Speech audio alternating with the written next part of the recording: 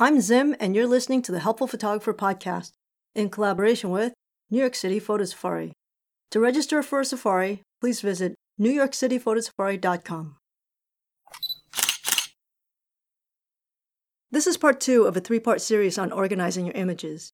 If you haven't listened to the previous podcast on getting your images from camera to computer, you might want to do so first. Now that you have all your images on your computer and in Lightroom, you'll want to whittle it down to just the best ones, the ones you'll share on Facebook or on a website. The problem is, your trip to New York City rendered over 10,000 images. Now what? So this is where Lightroom can be really helpful. The first thing I like to do is I'll take a very quick look through all of my images and delete the mistakes, like photos from the inside of my bag, my feet, or other unintentional images. If I'm in Lightroom, it will ask me if I want to delete it permanently, and I always click yes. And if I've actually deleted images permanently, then I'll do a quick rename so the numbers are continuous and I don't have any breaks. You can also do this in the previous step before you import into Lightroom. That's up to you. It doesn't really matter. To whittle down your images to just the best ones, you have 3 labeling options in Lightroom. The simplest are flags. By clicking P, as in pick, it will label your photo with a white flag and put a white highlight around your image. By clicking X as in X-ray, Lightroom will mark your image as a reject, graying out the image and putting a black flag on your photo. Click U as in U-turn to remove all flags. This is a quick way to give your images the thumbs up or thumbs down. For me personally, I often use the reject flag, but I don't often use the pick flag. The next thing you can do is to give your images a color code. When you color code an image, Lightroom creates a color border around the image. Click 6 for red, 7 for yellow, 8 for green, 9 for blue, and for purple, you'll need to go through your menu for that. At this stage in editing, I personally don't find these labels to be useful. The last labeling option available in Lightroom is the star rating. Click 1 for 1 star, 2 for 2 stars, all the way up to 5 for 5 stars. If you want to rate an image up or down, just click the number with the new rating you want to assign. If you want to remove all the stars, click 0. For the way I like to work, I find this to be the most useful. With all of these labeling options, you can now ask Lightroom to only show the images with a particular label. For instance, I can tell Lightroom to show me images with 3 stars and above or equal to 3 stars, or images with 3 stars or less, plus a red label if I want to.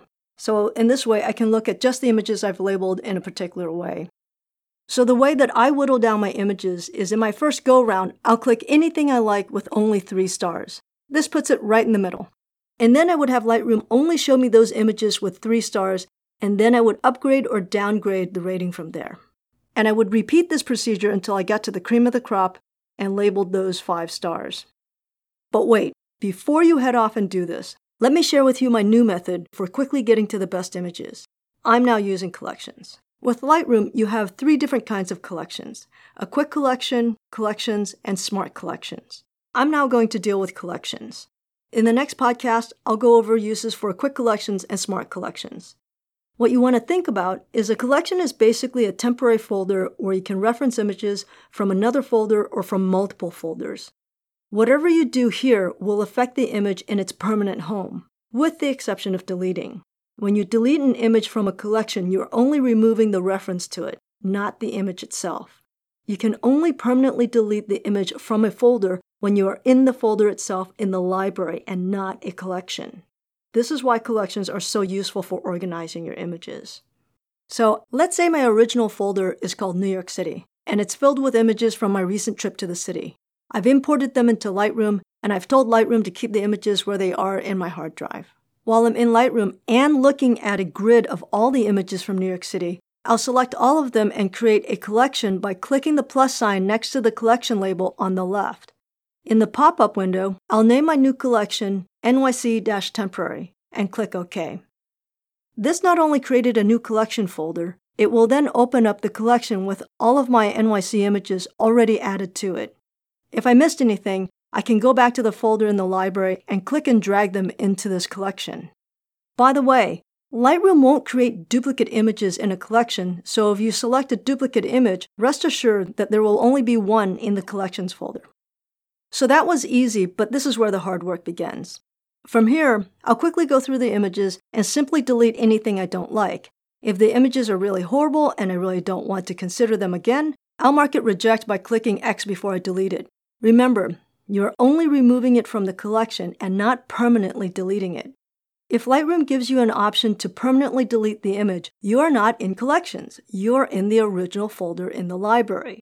Otherwise, the image is only removed from the collection and is still sitting in the original folder in the library. With this first step, I hope to have removed at least 40 to 50% of the images. What I really want to get to is about 30% of the images. Once I have my edit down under 400 images or so, I'll mark all of them with 3 stars. The fastest way to do this is to click the letter G as in Georgia, and then Command or Control A as in Apple, then the number 3. By clicking G, you will go back into the grid. Command or Control A will select all the images so that when you click 3, all the images will be rated 3 stars. Since I just edited down 7,000 to 10,000 images, I'm going to need a break. I usually let it sit for a day or 2 before I return. A friend of mine told me she likes to let it marinate for a while, which I think is a great description of what you need to do. So just take a break. Now that a day or 2 has passed, the really, really hard work actually begins. My next step is to do another very fast run through and delete anything I don't like right away. But wait, before I do that, I may downgrade the image to 1 or 2 stars before I take it out of the collection. For the images that are left, I will either upgrade the image to 4 or 5 stars, or again downgrade them to 1 or 2 stars, or leave it at 3.